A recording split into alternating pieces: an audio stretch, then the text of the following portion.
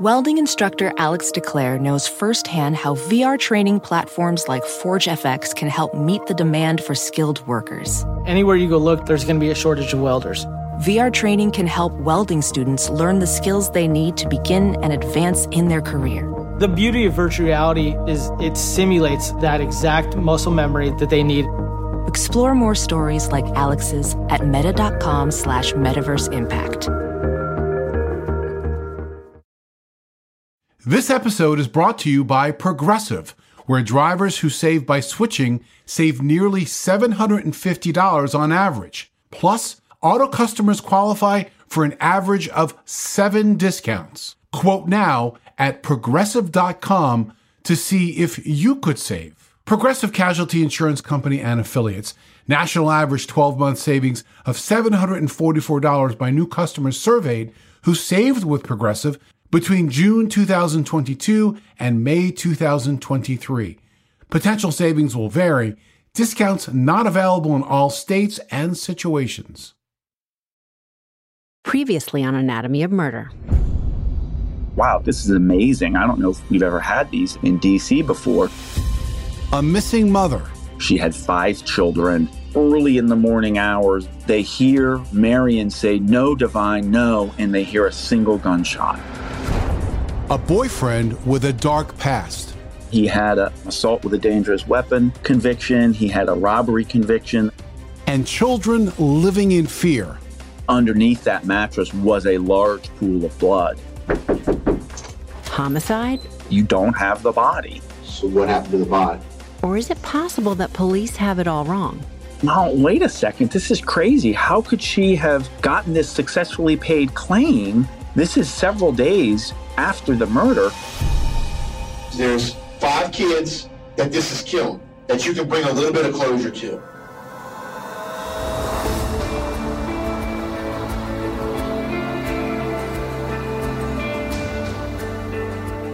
I'm Scott Weinberger, investigative journalist and former deputy sheriff. I'm Anna-Sigga Nicolazzi, former New York City homicide prosecutor and host of Investigation Discovery's True Conviction. And this is Anatomy of Murder.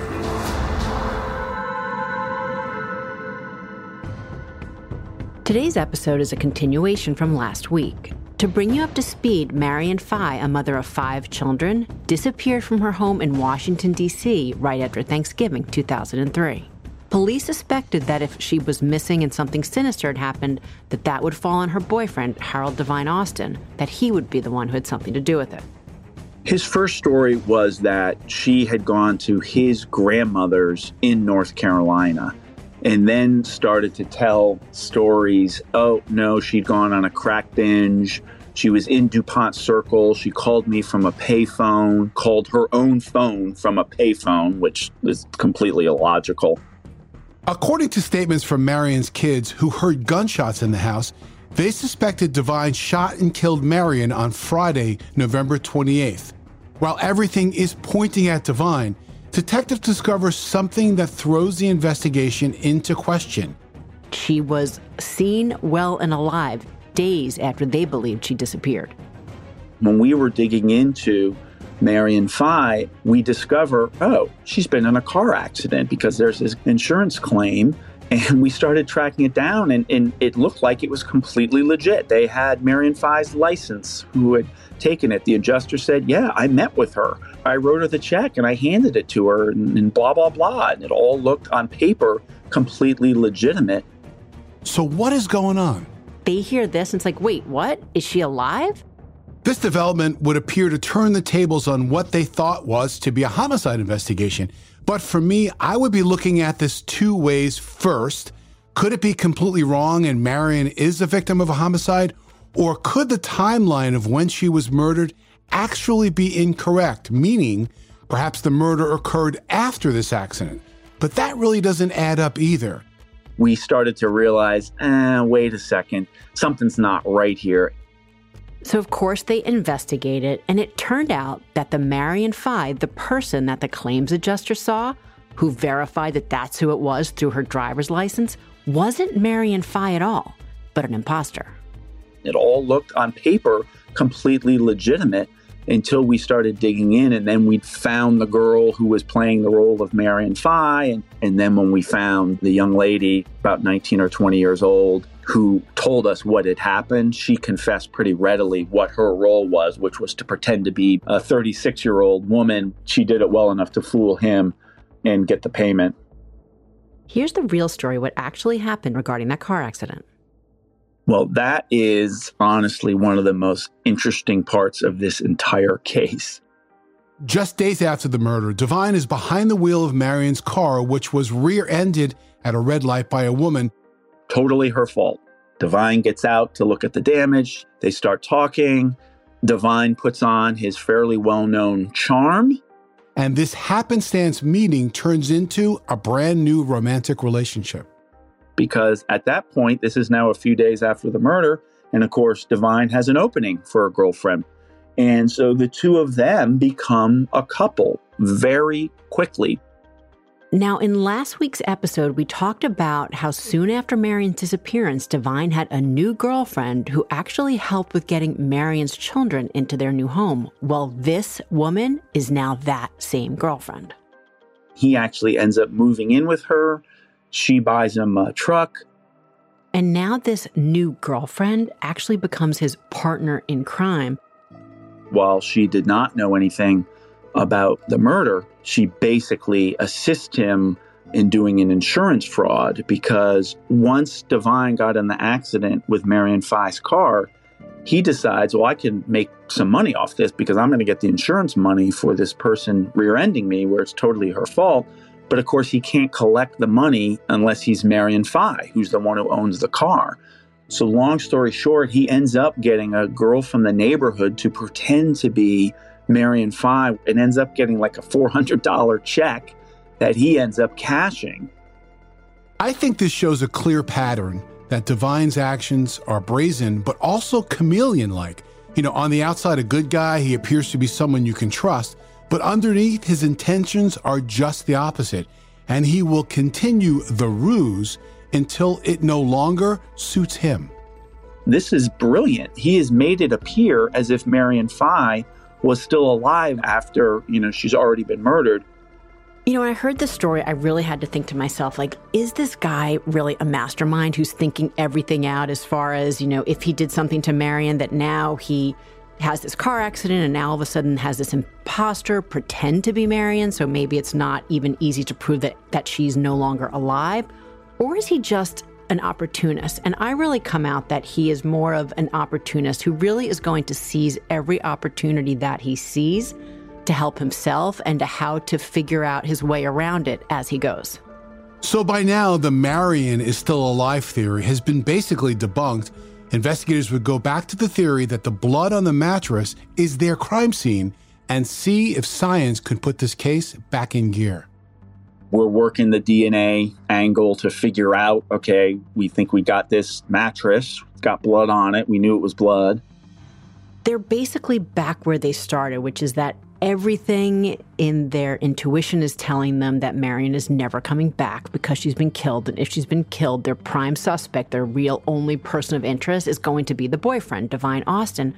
So at this point, Devine Austin is in jail. He's not under arrest for Marion's case, but he is in prison because of a pending unrelated armed robbery.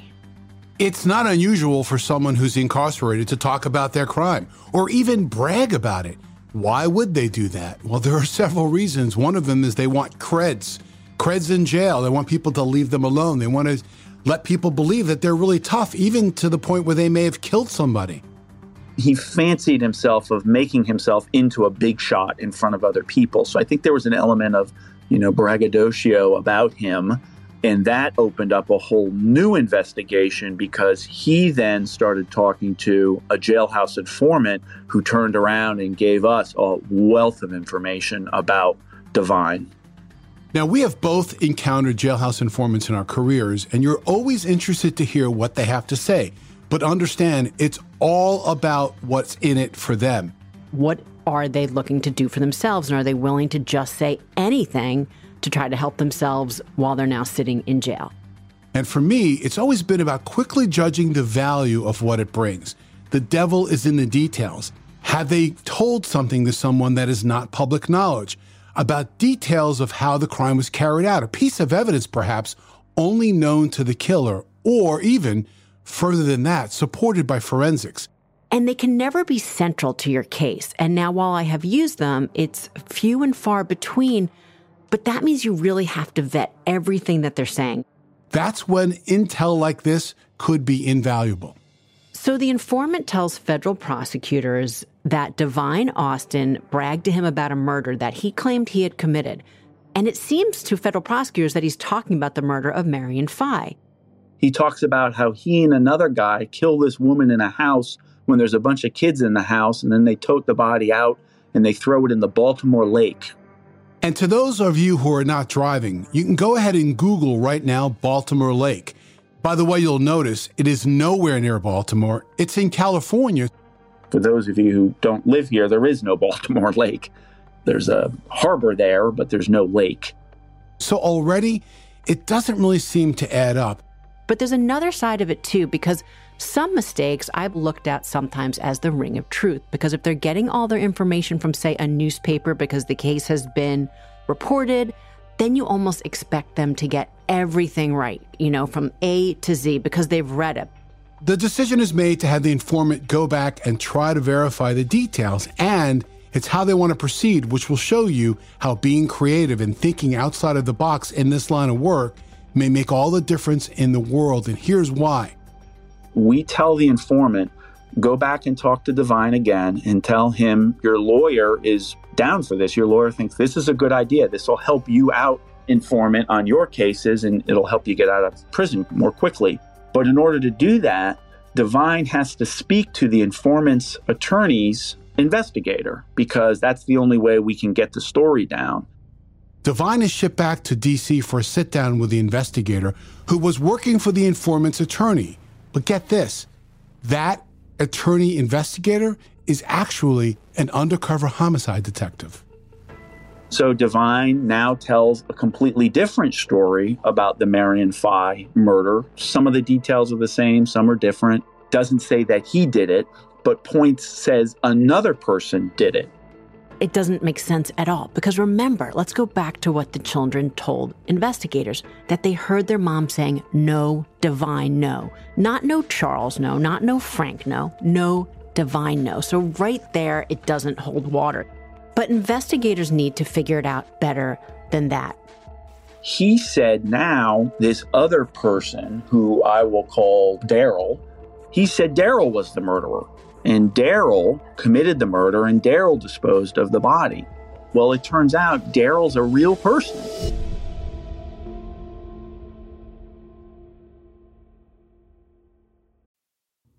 I've always said that information is powerful, so I've got a question for you. Have you ever had the feeling that someone wasn't being fully truthful with you when you needed to do a gut check because you're pretty sure something wasn't adding up about someone's past? Well, you should turn to TruthFinder. Whether it is a neighbor or a random phone number that keeps calling you, TruthFinder has you covered. You can search for people by their phone number, address, name, email, and more. TruthFinder can be especially helpful for running confidential background checks on anyone you're planning to meet from online dating apps. If you're on a dating app, you need to be on TruthFinder as well. TruthFinder helps you identify potential threats so you can avoid them and protect yourself. I found the website at truthfinder.com easy to navigate with lots of smart tools and shortcuts. Critical information could be just a few clicks away. Go to truthfinder.com/anatomy for a special Anatomy of Murder offer. That's truthfinder.com/ANATOMY to access your special offer today. Would you love to learn another language but put it off because you think it's way too hard or you just don't have the time? Then Rosetta Stone is for you. Rosetta Stone is the most trusted language learning program. Choose from one of 25 languages, like Spanish, French, Italian, German, Korean, Chinese, Japanese, Dutch, Arabic, and Polish. Fast-track your language acquisition with immersive lessons designed to teach you to pick up languages in a natural way. Plus, with Rosetta Stone's True Accent feature, you'll get feedback on how well you're pronouncing words. I found when it came to traveling abroad, speaking the language in the country I visited made it a true immersive experience thanks to Rosetta Stone. Don't put off learning that language, and there's no better time than right now to get started. For a very limited time, Anatomy of Murder listeners can get Rosetta Stone's lifetime membership for 50% off. Visit rosettastone.com/anatomy. That's 50% off unlimited access to 25 language courses for the rest of your life. Redeem your 50% off at rosettastone.com/anatomy today.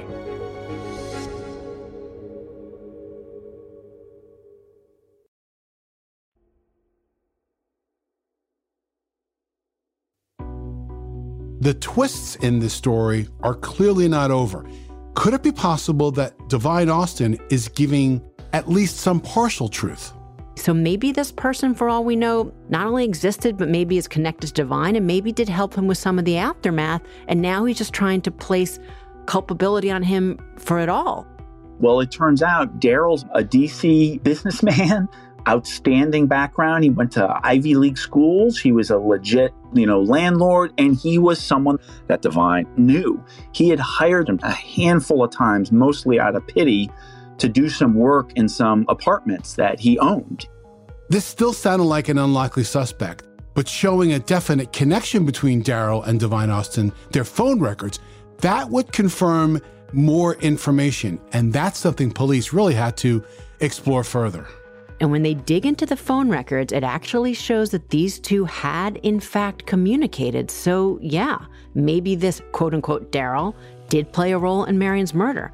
But investigators will soon discover the truth about Daryl, and they'll uncover that there's more to that jailhouse informant that they didn't know.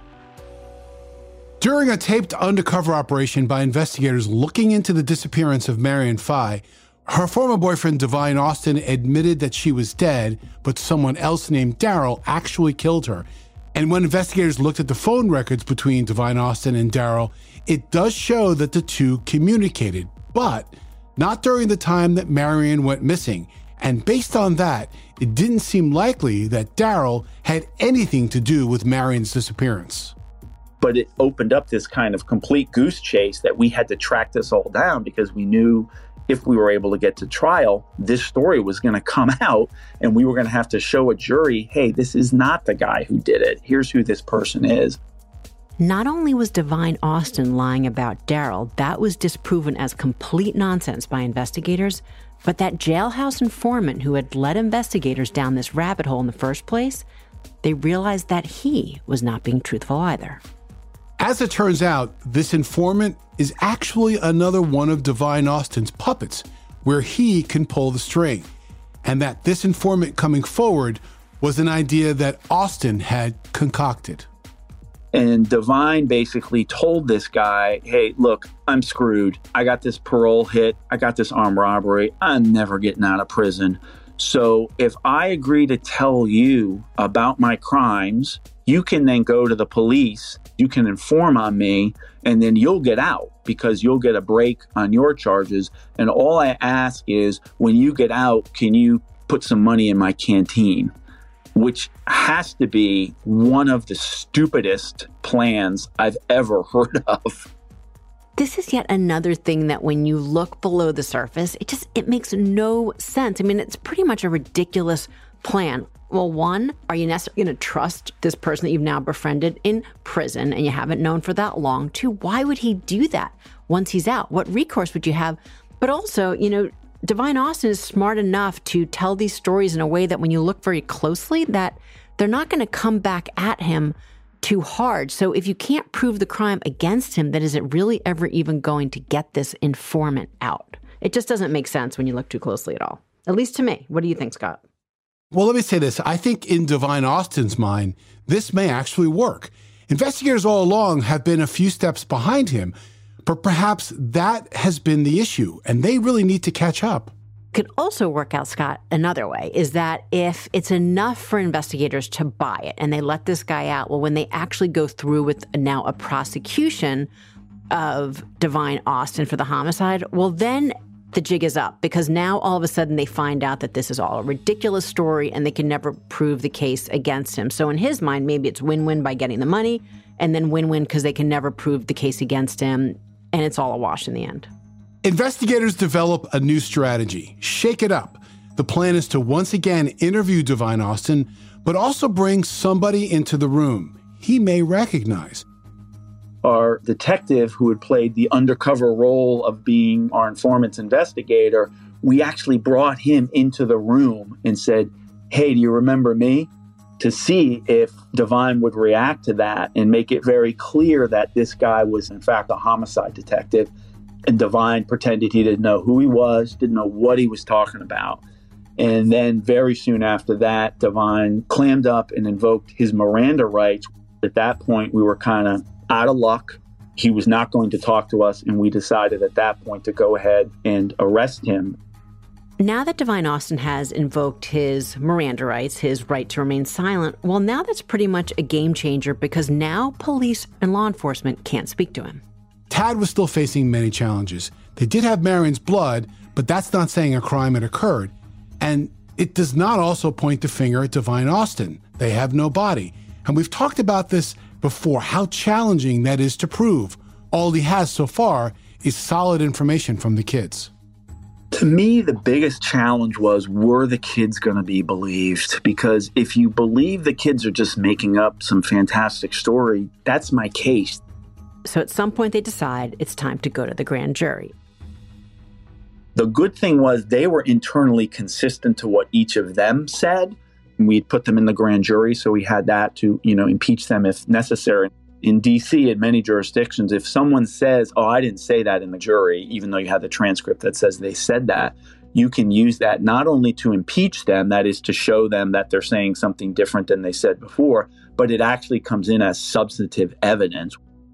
Part of the reason I love this work is that you learn something new every day in every case. And this one is no different because, as Tad points out, in the federal system, different from the state system, once someone has been in the grand jury, if you can't produce that person or if they're unavailable for some reason to testify at court, you can actually just use their grand jury testimony. So again, if something happens with the kids and they're unavailable, he now has that testimony to use as evidence in chief at trial. And that is a huge, huge difference between the state system when we can only use it to impeach. And without getting too into the weeds there, that is a big plus why, of course, you put in all the evidence you can at that stage and then decide what you have and what to use later. It's a powerful tool, which is why we so eagerly put everybody in the grand jury. And I was once told by a colleague of mine, is a super, super experienced homicide prosecutor, that you can over-try a case by putting on too many witnesses and too much evidence. You can never over-grand jury a case. There's always someone else you can put in. Once Divine Austin invoked his Miranda rights, police are not allowed to continue the questioning.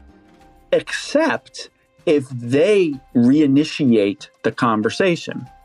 If Divine asks for information, that opens the door and starts the conversation.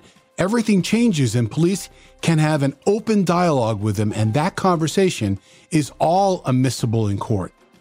So we were playing very close to the legal line, as will be made clear later. We decided, I bet we can get him to reinitiate.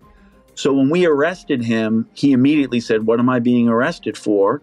And we told him, and he had a lot of questions. He's a smart guy. He's not a dummy.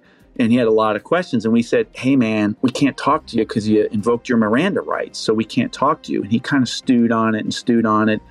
And then he said, "Can I get a copy of the arrest warrant?" And we said, "Sure, we can give you that." So they gave Divine Austin the warrant and the affidavit, which was super detailed.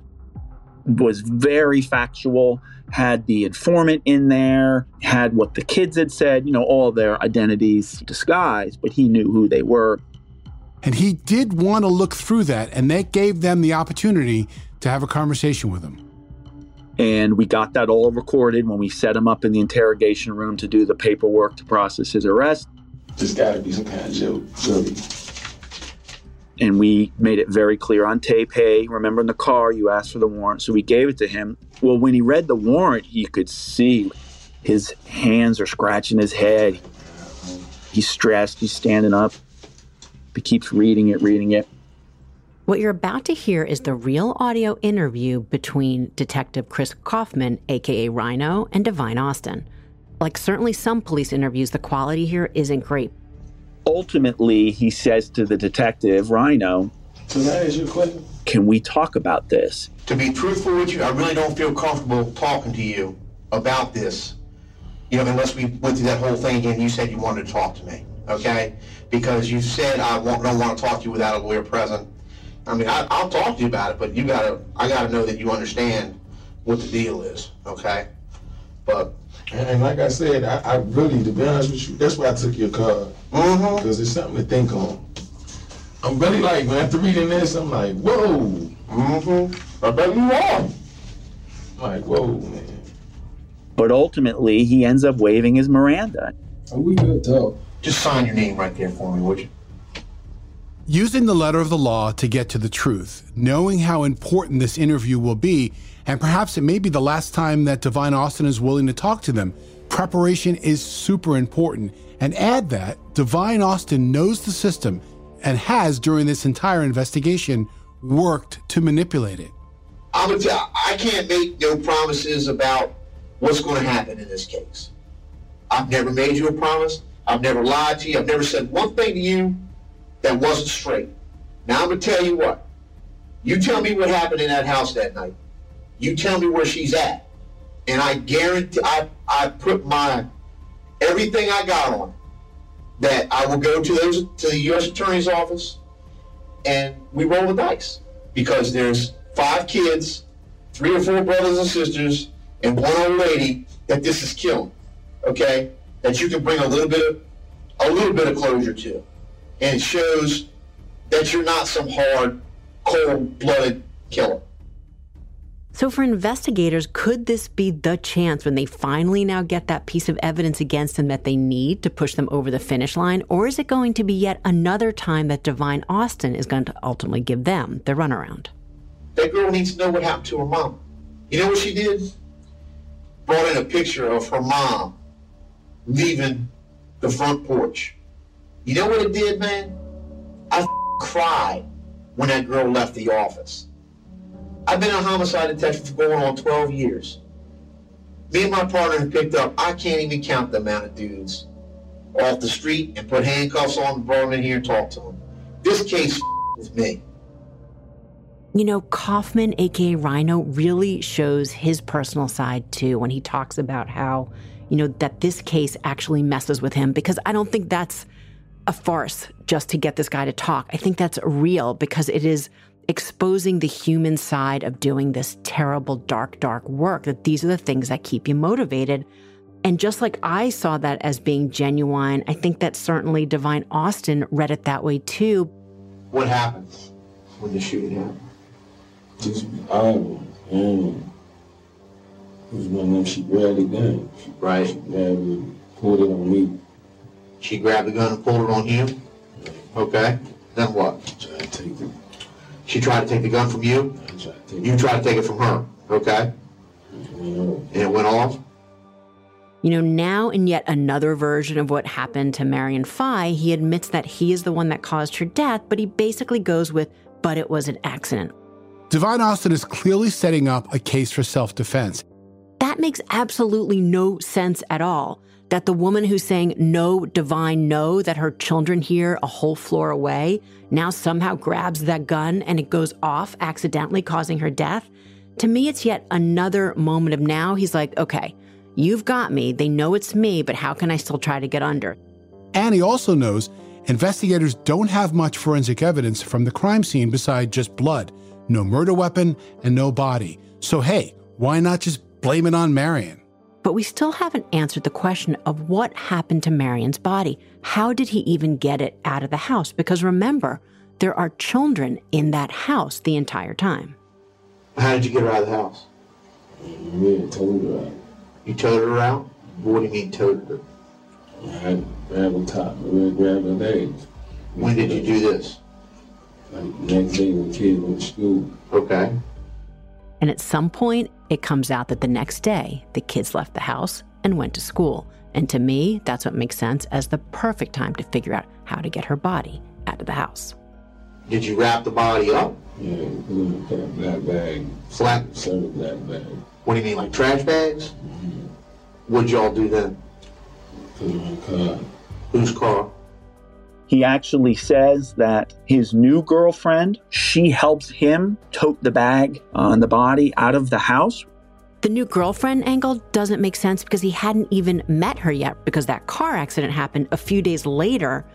So he hadn't even met her at the time that he now claims that she is helping him move Marion's dead body out of the house. Whether you believe him or not, Divine Austin is laying it all out. And then, for the first time, Divine answers the mystery that has stumped detectives since day one. Where she's at. He's about to tell them, where's Marion? What happened?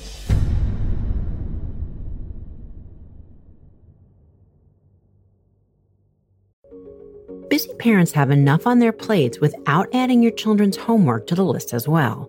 IXL is an excellent resource for homework help, which is especially nice for parents who are rusty on school info themselves. And methods have changed over the years, too. IXL Learning is an online learning program for kids. It covers math, language arts, science, and social studies. It's designed to help them really understand and master topics in a fun way with positive feedback. And you get one site for all the kids in your home, pre-K to 12th grade. There's a reason why IXL is used in 95 of the top 100 school districts in the U.S. Backed by research, kids using IXL are scoring higher on tests. From studies done in almost every state in the country, the kids who had IXL are consistently doing better. If your child is struggling, this is the smartest investment you can make. A month of IXL costs less than an hour of tutoring. So now you can get your child the help they need at an affordable price. Make an impact on your child's learning. Get IXL now. And Anatomy of Murder listeners can get an exclusive 20% off IXL membership when they sign up today at IXL.com/anatomy. Visit IXL.com/anatomy to get the most effective learning program out there at the best price.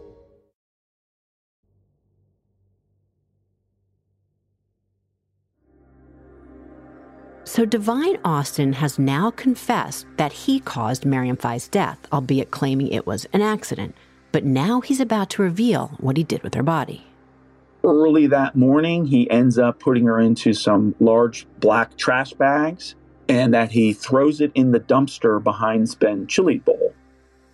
Ben's Chili Bowl is an iconic neighborhood restaurant in D.C. that's been around for more than 60 years. Celebrities like Kevin Hart, Bruno Mars, and even the 44th president of the United States, Barack Obama, has been there and is known to enjoy it. You know, Scott, I have to say that I've been to Ben's Chili Bowl, and I remember visiting a friend in D.C. years ago and being a bit of a foodie. This was the place that stood out that I had to get there because it was just like everyone, when they go to D.C., you have to go to that place. And I have to say, it was pretty good. Knowing you the way I do, I could totally see you there. And then I could see you going back for seconds, for sure. 100%. And I always prefer the neighborhood spot as opposed to the fancy spot. And that's exactly what Ben's Chili Bowl is. But now, the question is, how plausible is that? This is where Divine Austin would choose to get rid of Marion's body. Does that make sense? And does that work within the timeline? The restaurant's on U Street Northwest, while Marion was living on V Street Northeast. Now, I'm looking at a map of DC showing Ben's Chili Bowl's locations. So the map is showing me two different routes, but one is 10 minutes and the other one's even quicker, 8 minutes. So it is definitely feasible in the timeline that Divine Austin could take her body and bring it to this location and put it in a dumpster. It's certainly blocks and blocks away. And when you have this large garbage bag that we know is the size of a human being, you're not just walking it over there. So he would have had to get it into his car and get it over to there and then figure out that no one's around and no one's emptying their own trash. But I think on its face, it wasn't a bad plan as far as a place that was going to regularly have that dumpster picked up and taken to the landfill. Ben's does a super high volume of business, and they're constantly tossing out black trash bags. And he knows another black trash bag in there is not going to draw anybody's attention, and it certainly didn't. We talked to the workers and everything, and they said, look, we grab a black trash bag, we toss it in there. They probably come, several times a week to empty out the dumpster. But in the end, what we really still don't know is this just another form of misdirection by Divine Austin. And all that is swirling through investigators' mind, but their primary goal has always been to try to find Marion Fye. So, on the off chance that he's telling the truth, they now have a location and a direction, and maybe she's in that landfill. Of course, this is now almost 2 years later. We went to the landfill to look to see if we could find anything. So when they searched through that landfill, they found trash. 2 years of trash from one restaurant brought to a landfill, which likely receives hundreds of tons from locations all over the city during that very same time period. There was more pounds of garbage than anyone could count. And so is she still there? Was she still there? Who knows?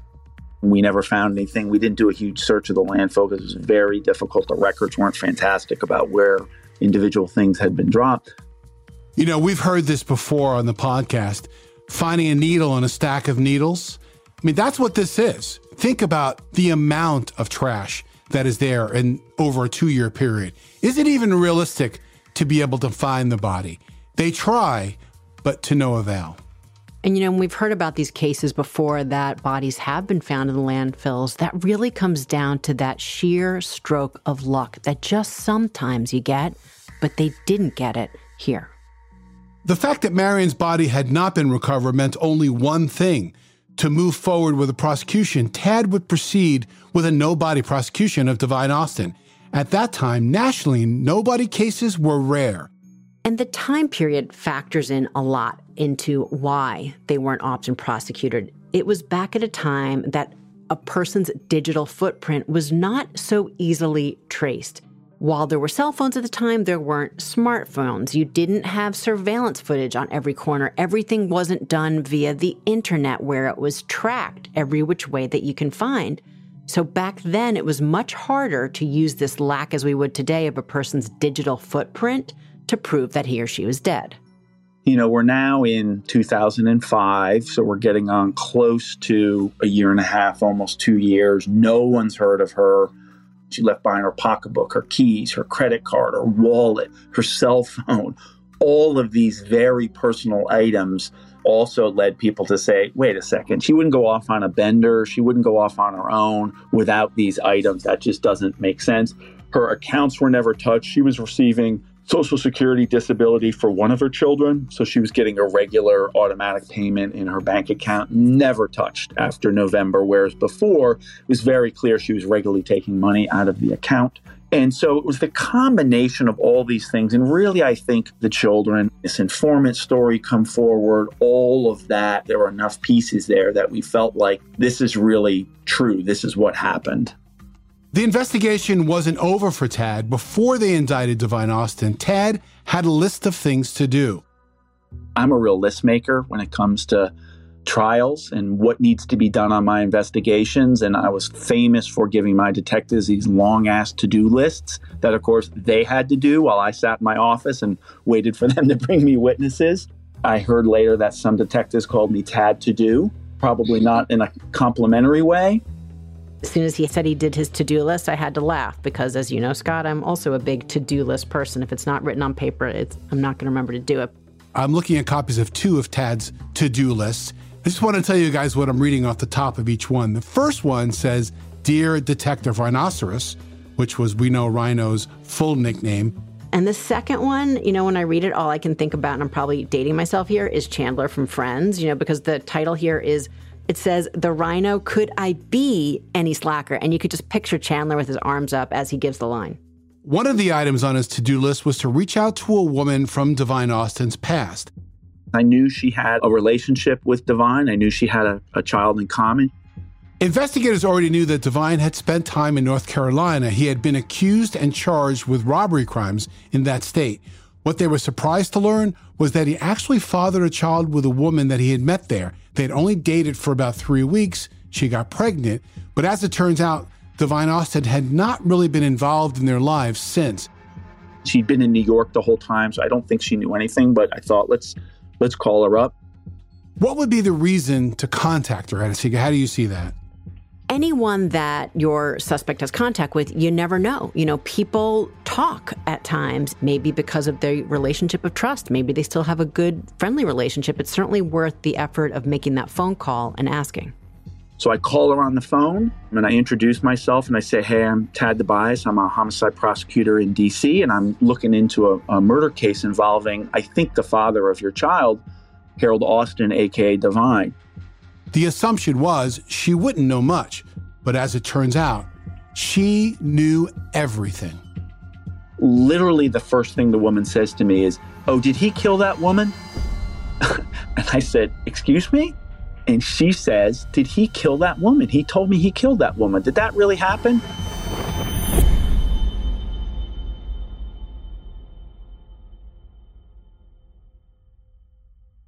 Ophthalmologist Dr. Strauss has seen firsthand how the metaverse is helping surgeons practice the procedures to treat cataracts.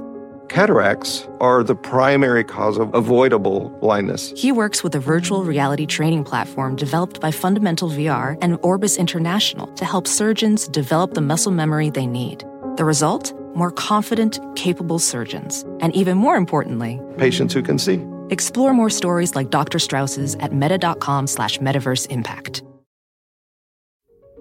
Did you know that Fast Growing Trees is the biggest online nursery in the U.S., with more than 10,000 different kinds of plants and over 2 million happy customers in the U.S.? You can grow lemon, avocado, olive, or fig trees inside your home, on top of the wide variety of houseplants available. Fast Growing Trees makes it easy to order online, and your plants are shipped directly to your door in 1 or 2 days. And along with their 30-day Alive and Thrive guarantee, they offer free plant consultation forever. I love the idea of plants in my home and a very well-landscaped yard, but that takes time and money that I don't always have or want to spend. I was excited to see how affordable plants were on the Fast Growing Trees website. The site is easy to navigate, and I learned about the plants that I was looking to buy. I ordered 3 and cannot wait until they arrive.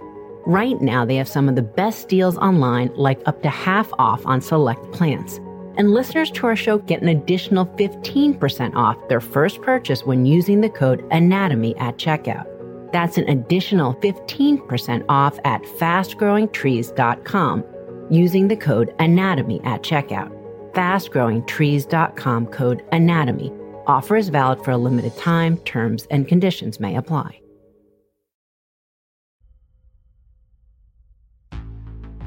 So they interview Divine Austin's ex-girlfriend, who's now living in New York, and they end up with a wealth of information. And she says, did he kill that woman? He told me he killed that woman. Did that really happen? Well, I immediately put the phone on speakerphone because Kaufman's sitting in my office. And I said, could you repeat what you just told me? So this woman proceeds to tell us the following story. She is living in New York with her daughter, and she would occasionally be in touch with him. The daughter had actually stayed with him at some time during the summer of 2003 and had oddly met Marion Fye. And so she says one day, Divine calls her and says, hey, you need to talk to my woman and tell her that I go hard. Divine Austin calls his ex and gets Marion on the phone with the ex to talk together. And she's not listening to me, and I want you to talk to her to tell her I'm the real deal. Divine says, I have a gun, and I'm showing her my gun just to show her how hard I am. And so you might say, who would do this? Like, who would be bragging about having a gun and tell her how tough I am? But it's exactly what a guy like Divine Austin might be expected to do. He prides himself on his reputation, as Scott termed it earlier, his street cred, and wanting to show these women that he thinks he's impressing them. And maybe he is to a degree. There are different types of people that are attractive to other people. And he is trying to show her, like, 1, I'm a tough guy, and 2, trying to impress her by talking to other women on the phone. This showing the gun incident is just days before she disappeared, and the gun just may have been the murder weapon. Divine hands the phone to who we believe is Marion Fye. And Marion Fye starts talking to our witness and says, yeah, I'm dating Harold, and he's such a great guy. I really love him. And our witness is like, girl, this dude is crazy. You need to leave. Do not stay with him. He's nuts. And they hang up. This is all corroborated by the cell phone records. I mean, obviously the ex-girlfriend here was trying to do what she can do to help and warn Marion. And there's still more to what the ex-girlfriend had to say. Because 2 days later, which was shortly after Thanksgiving, Divine Austin called his ex again. The same time frame after Thanksgiving, Divine calls her again and says, hey, you're not going to believe it. I just shot this. She wasn't listening to me. I shot her and she's dead on her bed. The woman, our witness, says, you're ridiculous, and never talks to him again after that. And that's really it. It's not a myth when you say that killers often tell others about what they've done. Based on his past behavior, I would not put it past him. Remember when he came up with that crazy plan of telling his cellmate he killed Marion, hoping the cellmate would use that information and then put money in Divine Austin's commissary? Nothing surprises me about the decisions that he makes. But here, he's not crying on the phone, regretting what he'd done. It's more just, whoa, I killed her. And so there clearly is some level of trust with this ex-girlfriend because they share this child together. And so whether it's excitement or fear or bragging or some combination of the three, something causes him to pick up that phone and blurt it out. She tells us this story. It's all completely corroborated by the times of the phone calls, the length of the calls, the timing, everything. She eventually comes down here and testifies into the grand jury as to this story. And we believe that's exactly what happened. Is after he killed her, he called this woman and told her the whole story. Insane. And as we move towards trial, let's talk about what Tad did have instead of what he didn't. First, he had multiple statements with family members who heard the struggle and the gunshot the night that Marion was murdered. And they could easily, the family members, place him in the room moments before it happened. Who else could it have been? Next, confirming that something happened to her was as easy as it could be because the amount of blood that had pooled underneath that mattress, no one could have survived that much of a blood loss. And the damaging statements he made to his ex, I killed her, which was backed up by the location of the evidence, the blood evidence, and yes, it's a no-body case, but I'd say it's a very strong no-body case. This was my last homicide trial. I tried 20 homicides total. This was, in some ways, actually one of the strongest cases I had, even though there was no body. But with every case, you just don't know, and there are challenges, and the obvious one is this. There's no body, so he has to conclusively prove that Marion Fye is dead. And we actually talked about that in my opening. We said, this is a no-body case because he thought nobody would care about her. He really did. And he was almost right. If the Peaches hadn't come forward, nobody would have cared about it. She would have been a missing person. We never would have got the mattress. We would have had an almost impossible time to prove it.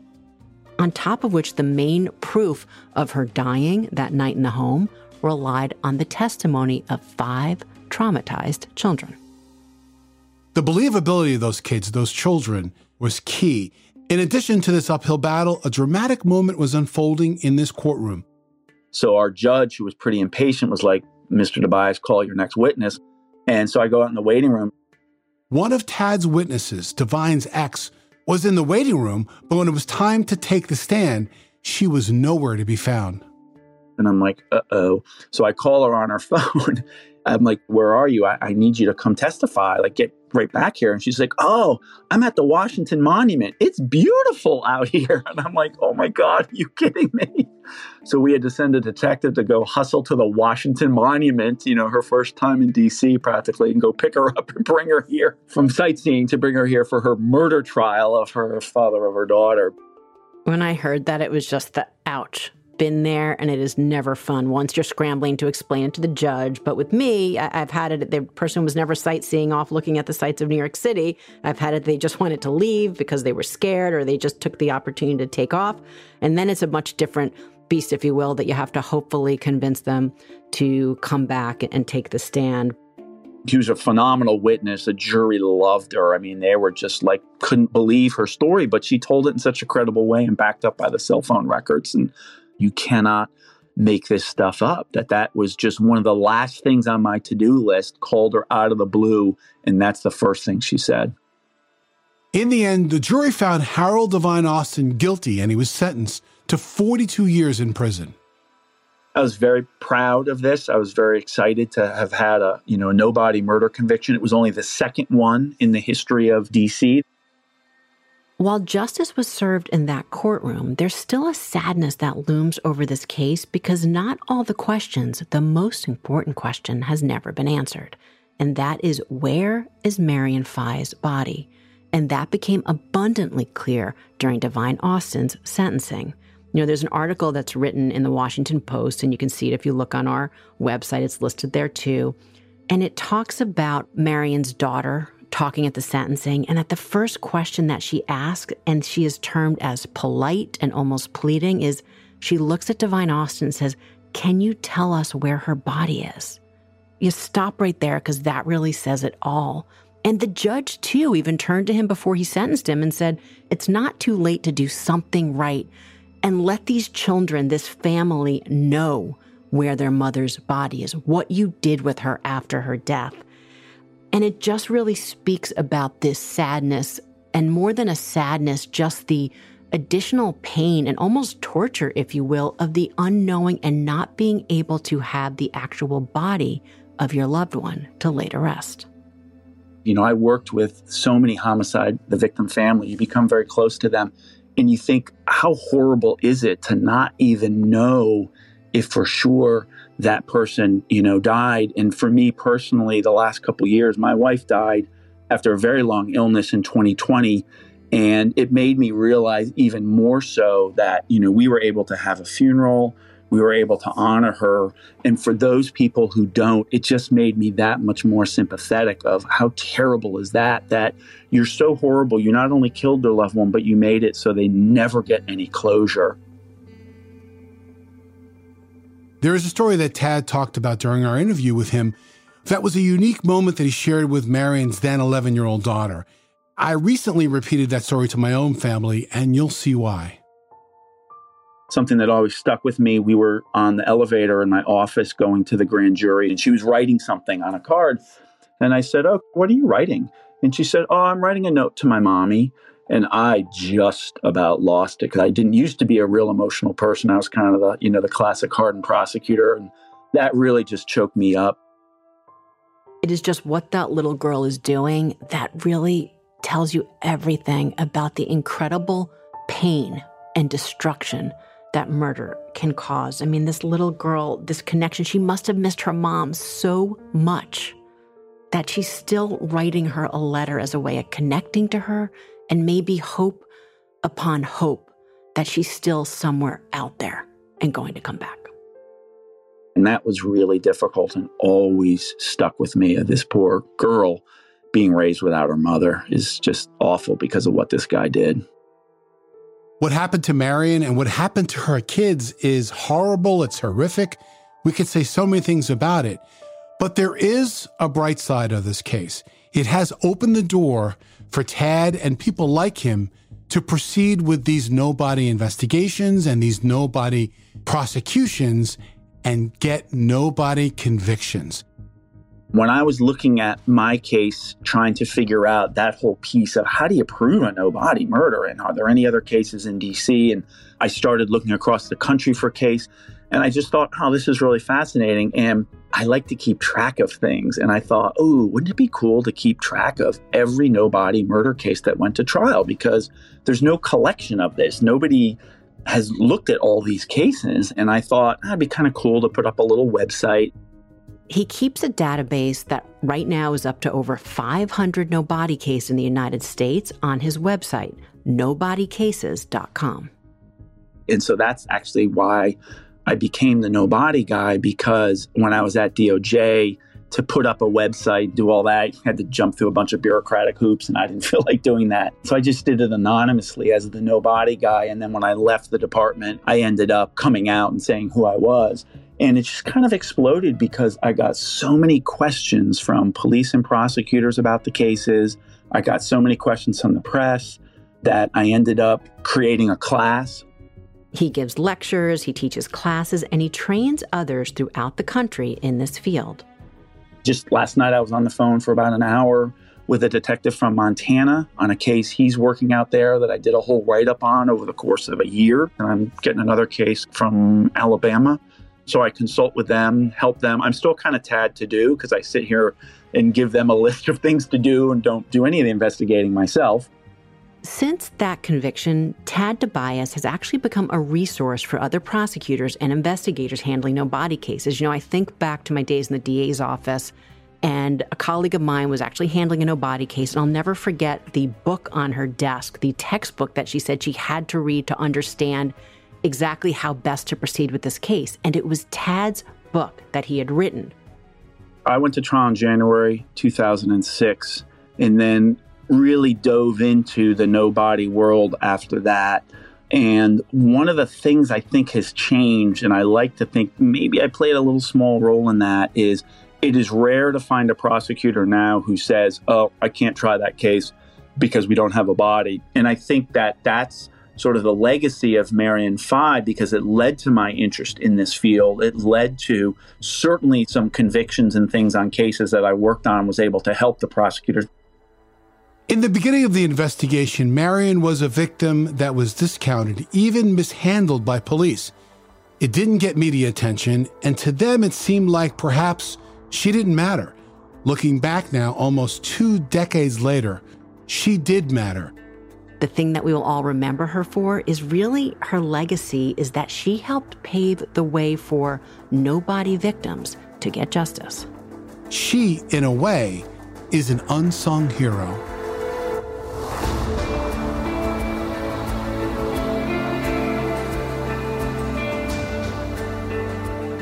Tune in next week for another new episode of Anatomy of Murder. Anatomy of Murder is an AudioChuck original, produced and created by Weinberger Media and Frasetti Media. Ashley Flowers and Sumit David are executive producers. So, what do you think, Chuck? Do you approve?